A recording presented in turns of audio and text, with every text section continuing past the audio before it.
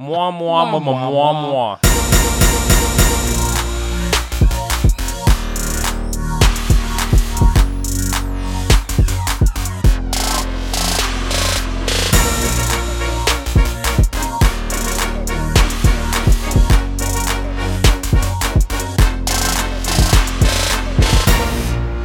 Last week on one of the episodes, I can't remember which one, go to one of our 9 different social media avenues, and you will certainly find it.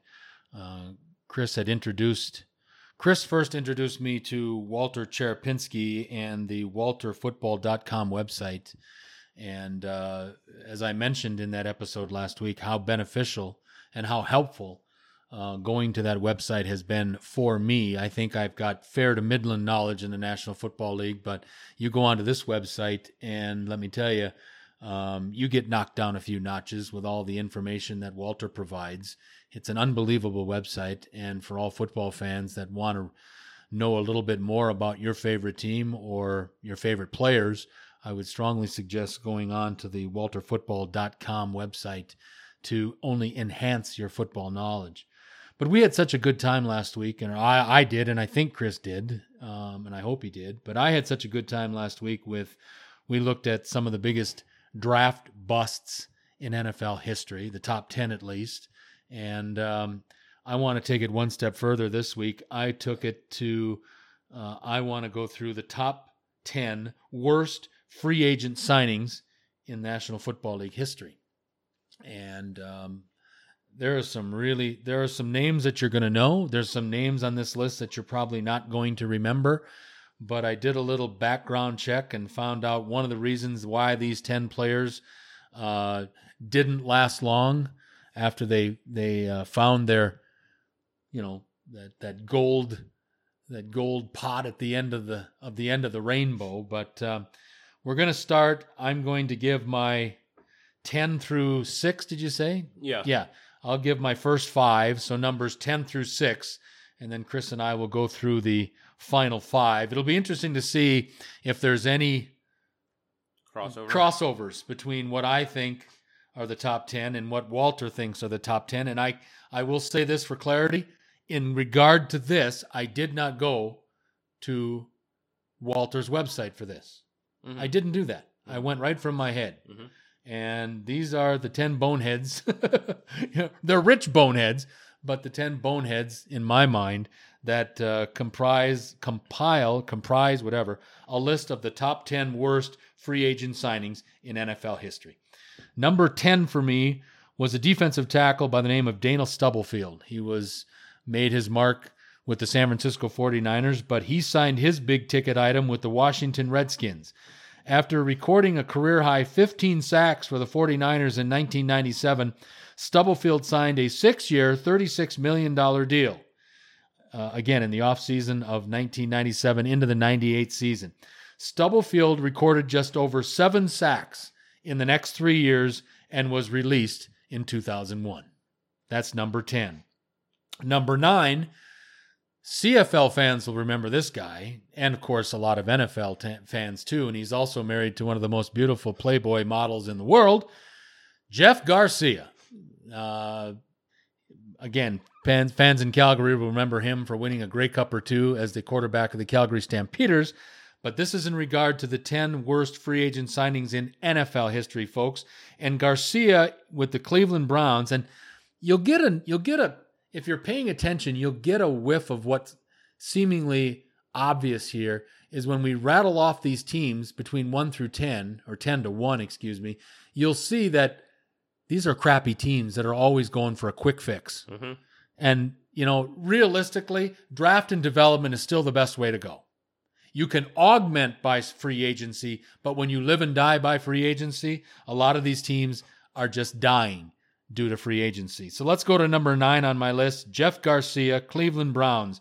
In 2004, after 3 Pro Bowl seasons in San Francisco, the Browns signed Garcia to a 4-year, $25 million deal. After a 3-7 record in his first 10 starts in Cleveland, Garcia was released after just 1 season in Cleveland. Number 8 on my list, you may not know this name. I know Chris probably does, but a wide receiver originally from The Ohio State University, David Boston, and that's why he made this list, because A, he's a jerk from The Ohio State University. But David Boston in 2003 signs a 7-year, $47 million contract with the San Diego Chargers after a great start to his career with the Arizona Cardinals. After displaying a bad attitude that included cursing out one of the team's assistant coaches, Boston was traded to Miami after just one season. Number 7 on my list, moving right along, Andre Bad Moon Rison. Andre Rison of the Cleveland Browns, and he was with a shitload of teams. And remember, he was with the Green Bay Packers during their Super Bowl 31 run in 1996. He played an integral part. In fact, he caught the first touchdown pass in Super Bowl 31 from Brett Favre about 2 minutes into the game that led the Packers to their 35-21 victory over the New England Patriots, again in Super Bowl 31. But this wide receiver's one season in Cleveland may be considered the most devastating in NFL history. Rison signed a 5-year, $17 million deal in 1995 that included, listen to this, a $5 million signing bonus that then team owner Art Modell had to take out loans to pay. Funny, at the end of the year, Rison ripped Browns fans to shreds and cheered the team's move to Baltimore, though he had already been released and obviously didn't join the team to its new home in the state of Maryland. Classy guy, Andre Rison. Number 6, another wide receiver, Javon Walker, Oakland Raiders. Injuries derailed this wide receiver's career after stops in Green Bay and Denver, but that didn't stop the Oakland Raiders from signing Walker to a 6-year, $55 million deal in 2008. Injuries got him again, and after just 3 games into the 2009 season, so his second season in Oakland, the Raiders released him. Now we get to the Big 5. Do you want me to start with my number 5? No, I'll start with this one here. So, only one of those guys that you said is in Walter's top 5. I'll just say that. Okay. Give Walt. Okay, yeah.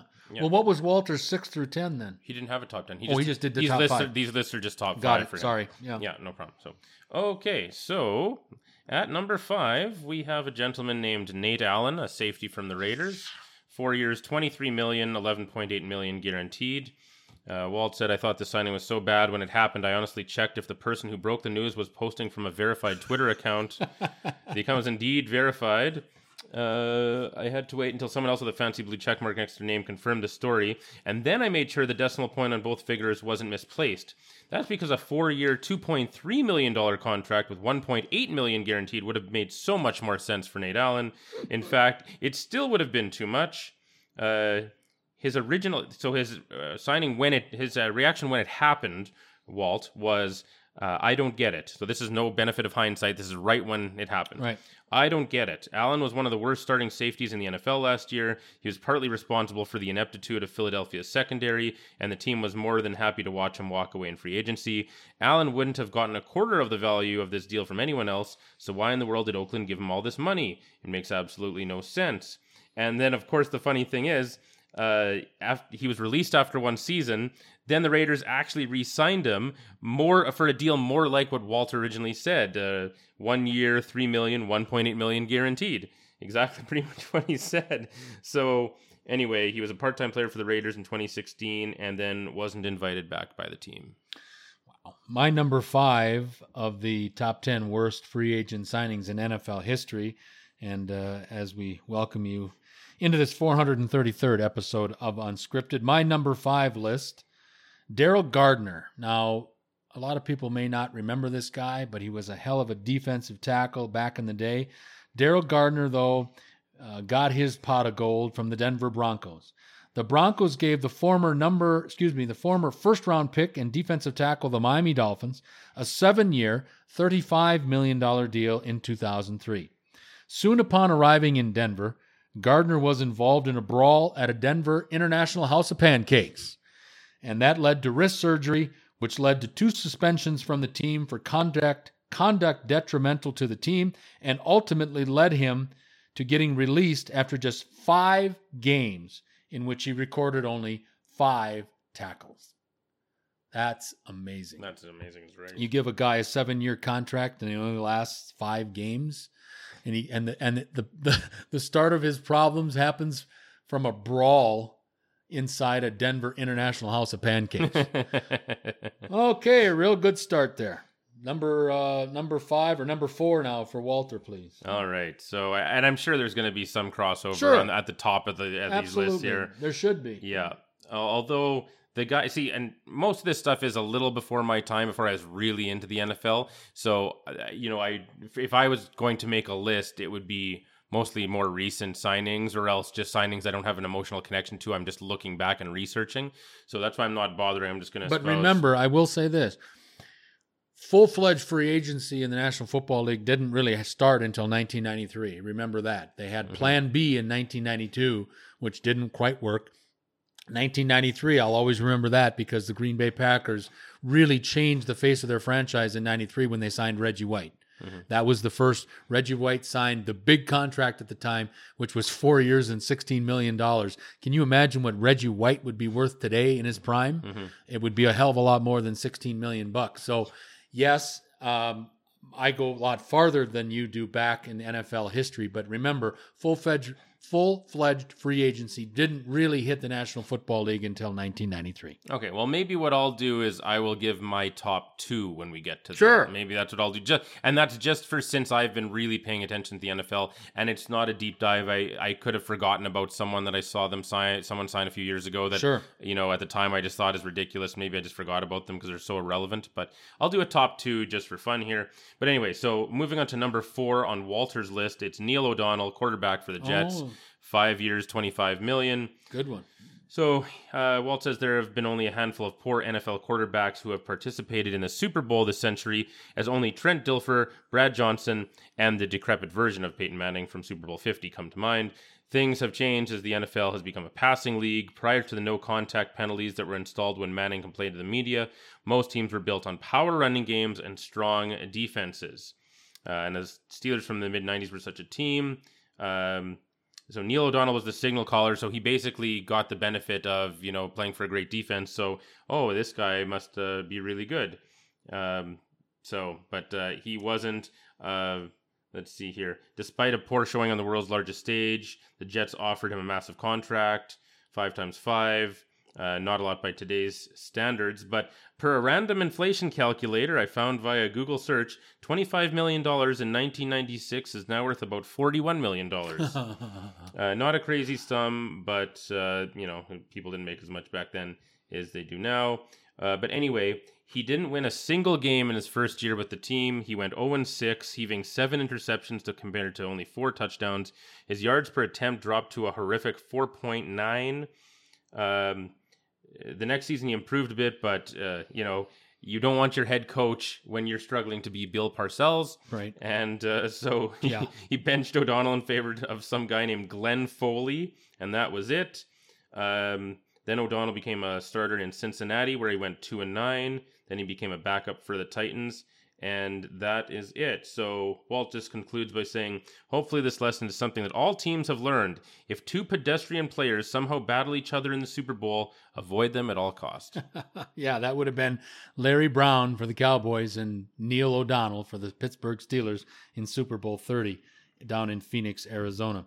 My number 4 all-time National Football League worst free agent signings. Number 4 on my list is Neon Deion Sanders. Washington Redskins. Now, he's had the prolific career by this time with Atlanta, and then traded to San Francisco, went to Dallas, won Super Bowls in both of those stops. But in 2000, the Redskins signed Sanders to a 7-year, $65 million deal, which the team got a total of 38 tackles, 1 forced fumble, and 4 interceptions.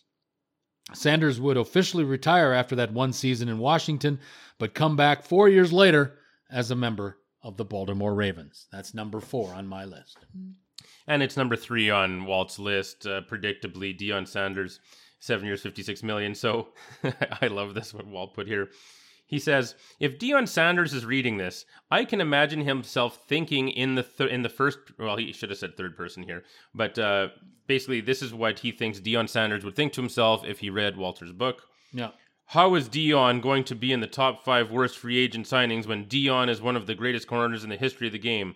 Also, Deion is hungry, so Deion is going to go downstairs and grab himself a sandwich. What kind of sandwich is Dion going to eat? Dion is going to have to ask Dion what type of sandwich Dion is going to eat. Dion, what type of sandwich is Dion going to eat? Well, I don't know, Dion. Let's see what Dion has to say about that, Dion. So, anyway, but he says it was clear that at 33 years old, Sanders had lost a step. Clear, that is, to everyone except Daniel Snyder, who when Walt really hates someone, he gets to his best stuff. Yeah. It was like Snyder snorted some cocaine and then fired up franchise mode in Madden. The man was out of control and had absolutely no regard for the salary cap. It was like Oprah Winfrey. You get a big contract. You get a big contract. You get a big contract. Everyone gets a big contract. So yeah, here's a list. This is great. Some of the early, like when Daniel Snyder just took over and thought he was just going to buy his way to multiple Super Bowls all the time.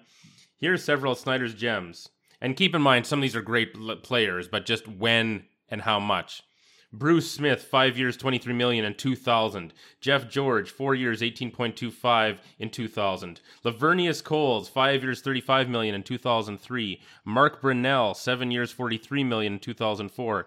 Adam Archuleta, 6 years, $30 million in 2006. And Antoine Randall L., 7 years, $31 million in 2006.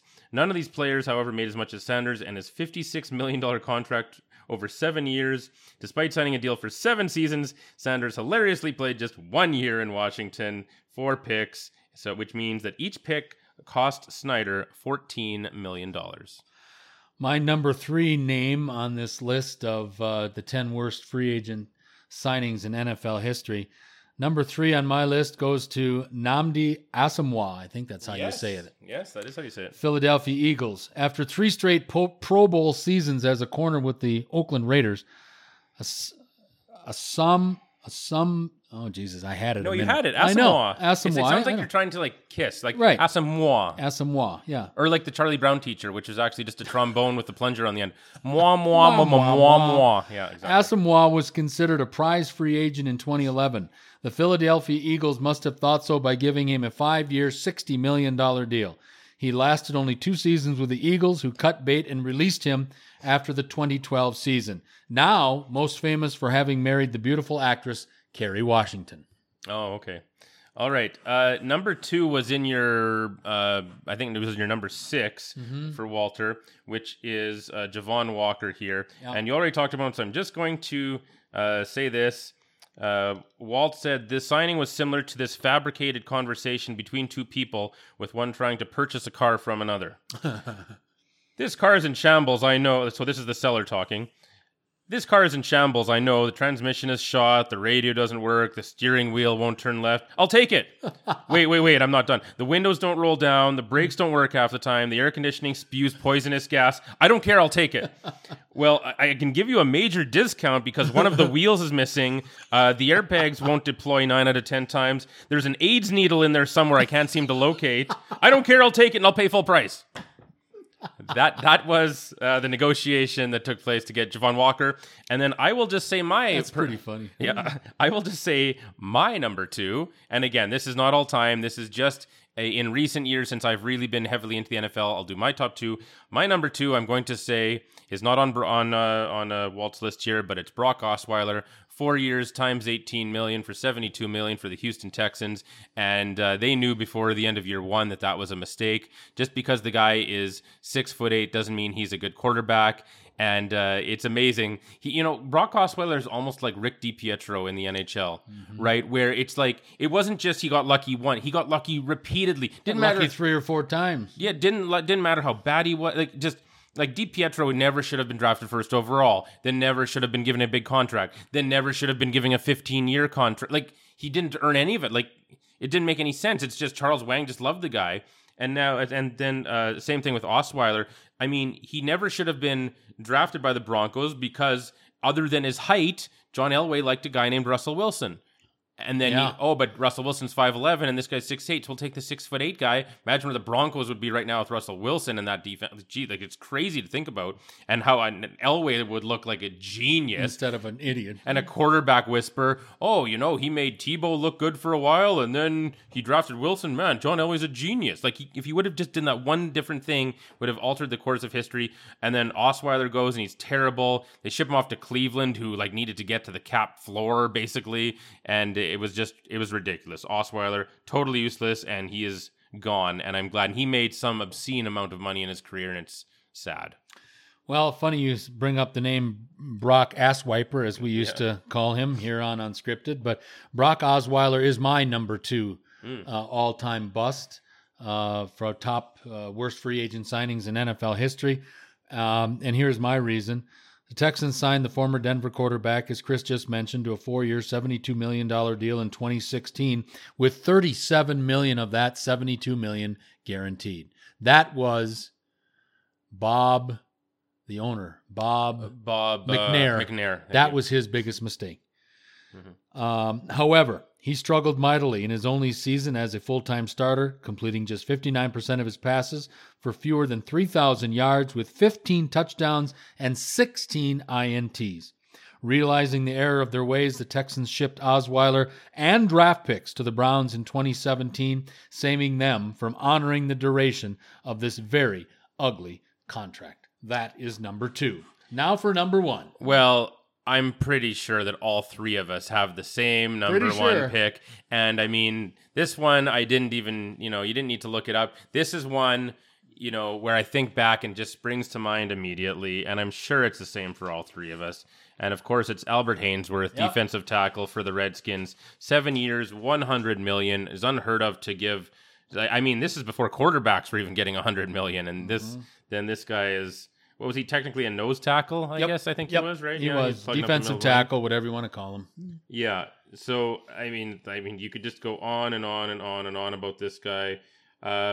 I'll just say what Walt said. Haynesworth took the money and gave Washington nothing in return. He gained weight, fought with the coaching staff, complained about his usage in the 3-4 scheme, looked sluggish, and failed to perform. There was even one instance in which he remained on the ground during a live play and refused to get up because he was too lazy. Yep. You can find this clip on YouTube if you want a good laugh.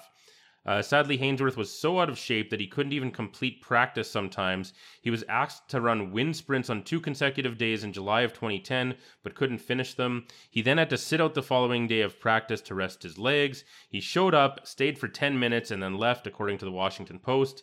Haynesworth simply didn't care. He became lazy by his own admission following his retirement, and his play dropped off as a result. Haynesworth tallied 6.5 sacks in 2 seasons before getting released. Each sack cost the Redskins $15.38 million. And I believe, if I'm not mistaken, he was the guy, because he was the number 1 in mine as well. He was the guy that stomped on the head of then Cowboys center Andre Gurode. I remember the stomp, yeah. And he stomped on his head and got suspended for that. The Washington Redskins entering free agency in 2009, the former Florida State defensive tackle was considered the prized plum of the free agent class of this season, despite a long history of off-field incidents. That didn't deter Mr. Idiot Daniel Snyder in Washington to jump in and sign Haynesworth to a 7-year, $100 million deal. After problems with teammates, coaches, and anybody and everybody associated with the Redskins organization, the team cut their losses and shipped Haynesworth to New England for a 5th-round draft pick after 2 seasons in the U.S. capital city. And it's funny as we go through this, and I mentioned this, but look at this. We look at these lists, both Walter's, mine, and yours, and think about it. The teams that we're talking about here: Washington Redskins, Cleveland Browns, San Diego Chargers. Chargers have had some success, but let's more concentrate on the Washington Redskins, the Cleveland Browns. Oh, there's the Washington Redskins again. Oh, there's the Washington Redskins again. Oakland Raiders. I mean, these are teams, and again, I said this earlier, not to sound repetitive.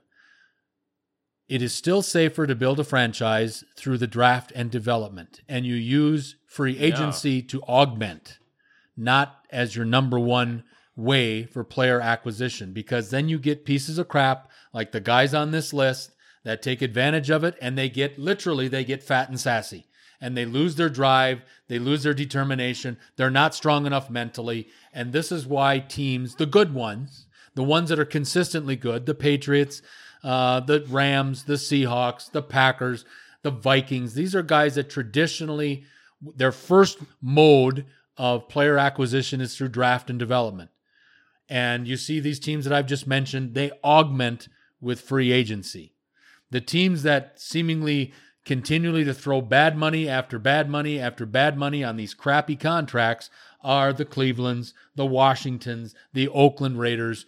The Raiders probably more during the Al Davis days, but it'll be interesting to see what the Raiders do, because I think the Raiders are going to want to make a big splash next year in their new $2 billion palace in Las Vegas. Maybe the Raiders spend a little money to fill some of the holes that they need to fill on their roster. But again, it's funny when you look at lists like this and you see the teams that are generally always at the bottom and always drafting high, and they always screw it up. They make the same mistakes over and over again. Exactly. They don't learn from their mistakes, and ultimately that's why you have the Redskins, the Browns, the Chargers, the Texans continuously crappy and always in the running for the first overall draft pick. Yeah. So I'll just say next week, because I think this is a fun weekly thing to do. I think you're enjoying it and I'm enjoying it.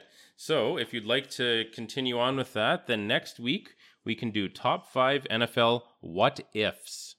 So you take, and it can be anything. It can be like NFL what ifs. So what if this team would have drafted this guy who was still on the board instead of passing and taking some other guy? And then like for Walt's chapter, he goes way into the ripple effect. Like, so what if this team had drafted this team? Like, what if the Green Bay Packers had drafted Barry Sanders instead of Tony Mandarich, right? Oh, God. And then you look at that, not only for that, but then you look at the whole, well, what would have happened to the Detroit Lions then? And then if this team does that, and then it affects so many other teams. What if in that 89 draft, Troy Aikman had ended up in Green Bay instead of Dallas? You never would have had Brett Favre in Green Bay. You probably never have Aaron Rodgers in Green Bay. You never have the Dallas dynasty. Correct. Like, I mean, it's just, right. There's a huge ripple, and, we don't need to do all of that, but just come up with your what ifs. That's a good idea. I'll do that. What if? That sounds good. Yeah, so because I love how open-ended. Now, I think, as open-ended as that is, I bet there'll be one or two that will be crossover, whether it was me or Walt or you. Like, I think there's one or two I can think of. Well, I've got one what if right now. Mm-hmm. Think about this. In the I believe it was the 30s or 40s. Curly Lambeau is at the head of the Packers organization. And you will find this very funny and unbelievably. The Packers were about that close from shutting their doors in whatever year this was. I think it was when Don Hudson was around, so that's the 40s. And Curly Lambeau went to George Halas, who, of course, Papa Bear, our hated rivals to the south, and got a loan so they could maintain their payments and make player payroll for the rest of the year. If George Halas doesn't help Curly Lambeau and a guy by the name of George Calhoun in the Packers organization, there's a pretty damn good chance that the Green Bay Packers are done in the 1940s. Wow, that's amazing. Think about it. And like today, you'd think like little Green Bay would never get a team now. Well, they never would get a team now, for sure. Right, but I mean, now they'd never lose the team. Well, true, but again, a lot of people don't know this. That yes, Green Bay is a town of 104,000 people, but what people don't realize that haven't been to Green Bay is that Green Bay is in the middle of what they call the Fox River Valley. And like you can be driving down 1265 Lombardi Avenue in Green Bay and you cross the street and you're into Neenah, Wisconsin, or you turn right and you're in Ashwaubenon, Wisconsin, or you turn left and you're in Fond du Lac, Wisconsin. What I'm saying is all of these towns are divided. The town boundaries are just divided by streets. You go down Mike McCarthy Way in Green Bay, and on the north end of Mike McCarthy Way, you're in Green Bay. But on the south end of Mike McCarthy Way, you're in Ashwaubenon, Wisconsin. So, yes, the city of Green Bay is only 104,000 people, but when you put everybody together, and again, what they call the Fox River Valley, this is where they're famous for the making of paper products, toilet paper, Kleenex, all this other stuff, and they dump all their refuse into the Fox River, okay? But all of these people, when you put all these different towns together, Neenah, Menasha, Fond du Lac, Sheboygan, Little Chute, Combined Locks, Kimberly, all these cities together, there are well over 1 million people in the Green Bay area. So that's how the Packers survive today. That and having an open ownership where people pay their money, they don't get stocks, but that's how the Green Bay Packers survive today. Because Chris is absolutely right. If you tried to start a NFL team with a base population of 104,000, they wouldn't even look at your application. We've got to run. I've enjoyed this. I look forward to next week getting together and the NFL What If. I got some right off the top of my head that'll blow your mind. What if Don Shula had not been fired by the Baltimore Colts after losing Super Bowl III? That was the most famous Super Bowl, if you remember. That's the Joe Namath Super Bowl that they were. I know that one. Yeah. They were, I don't know, 16-point favorites. I don't know what it was. I think it was 17 because it was 16-7. I think they scored. Yeah. Well, no, they only scored 7. The losing team. But yeah, they were favored by around the amount that the Jets scored. Right. 16 or 17. And just and now Don Shula obviously didn't have anything to do. I mean, he prepared a game plan for a team that was supposed to kick the crap out of the upstart AFC, or at that time AFL New York Jets. And that's the one where Joe Namath made the proclamation, we are not only going to win the game, we're going to kick their ass. They ended up winning 16-7 and changed the landscape of the NFL as we see it today. But ultimately, Don Shula was fired by the Rosenblum family after that game. Now, he technically wasn't fired. He left on his own accord to take the job down with the Miami Dolphins and start doing everything that he did so successfully down in South Florida. But just think about what if. If the Baltimore Colts win that game like they were supposed to do with Johnny Unitas and Earl Morrall and all the rest of those Hall of Famers on those great Baltimore Colts teams, I truly believe that Don Shula stays in Baltimore, and I truly believe that the Indianapolis Colts are still, to this day, in Baltimore. I believe that. That's a great example of one, and I mean, I like that with the what ifs. It's a great idea for a list because you're only limited by your imagination and your creativity because you can come up with an infinite number of ones. Not only, but then also I can use my 45 to 50 years of worthless knowledge in my head. And I don't have to do a lot of prep work. It's all right here. It's all here in the it can be something that just bugged you or whatever. But I will say, even if you're not a Packer fan, I just see there are so many obvious ones that apply to the Green Bay Packers, or at least have something to do with the Packers, that I think anybody's list, even top 5 list, would include at least 1 or 2 entries that involve the Packers in some way. So it'll be interesting to see what you say because it's going to be so open-ended. Whereas I enjoy the free agent signings list, but you're going to have a lot of crossover. Most people are going to have Albert Haynesworth number 1. There's not a lot of suspense with that. But with the what ifs, well, but see, and for me, the what ifs will be interesting because the what ifs will not be looking, through historical books or whatever, or old stuff that I have packed away somewhere in a box. The what if will come from my brain in regard to, and Chris made a perfect example of it. You'll just be able to, what maybe pissed me off, what maybe, it could be a little thing someone else didn't even think about, but just bugged the shit out of you. Exactly. Think about this. In the I'm getting excited already, but think about this. In the 65 merger, when the AFL and NFL merged and made it 2 conferences, it made it into the NFL. But remember, the NFC and the AFC were born out of the merge of the 65 when you brought in those, 6 or 7 teams from the old AFL. Oakland, Denver, the Boston Patriots at the time, yada, yada, yada. They brought them into the National Football League. But remember at the time, to make this happen, the Cleveland Browns, the Pittsburgh Steelers had to leave the AFL or the AFC, the NFL, NFC, and move to the AFC. The Pittsburgh Steelers originally were like the Packers, like the Detroit Lions, like the Chicago Bears, were in the NFL. And then when we had the merger in 65, Pittsburgh and Cleveland were kicked over to the AFL so you could have an even amount of teams. And that's the what if. What if the Green Bay Packers and the Pittsburgh Steelers played twice a year? They used to all the time. Wow. I'm looking forward to that already. We've got a run on this 433rd episode of Unscripted. Had a lot of fun with the top 10 of the worst free agent signings in National League Football League history. And what they call in the radio business is a little teaser. When we get together next week, or whenever we get together, I know Chris is going on vacation next week, rightfully so, but whenever we get together, we will talk about the what ifs, the top 5 what ifs in National Football League history, according to myself, Chris, and also obviously Walter Cherepinski at walterfootball.com. Having said all that, we've got to run. For the executive producer of Unscripted, Mr. Chris Fluke, I'm Mike Jansen. Until next time.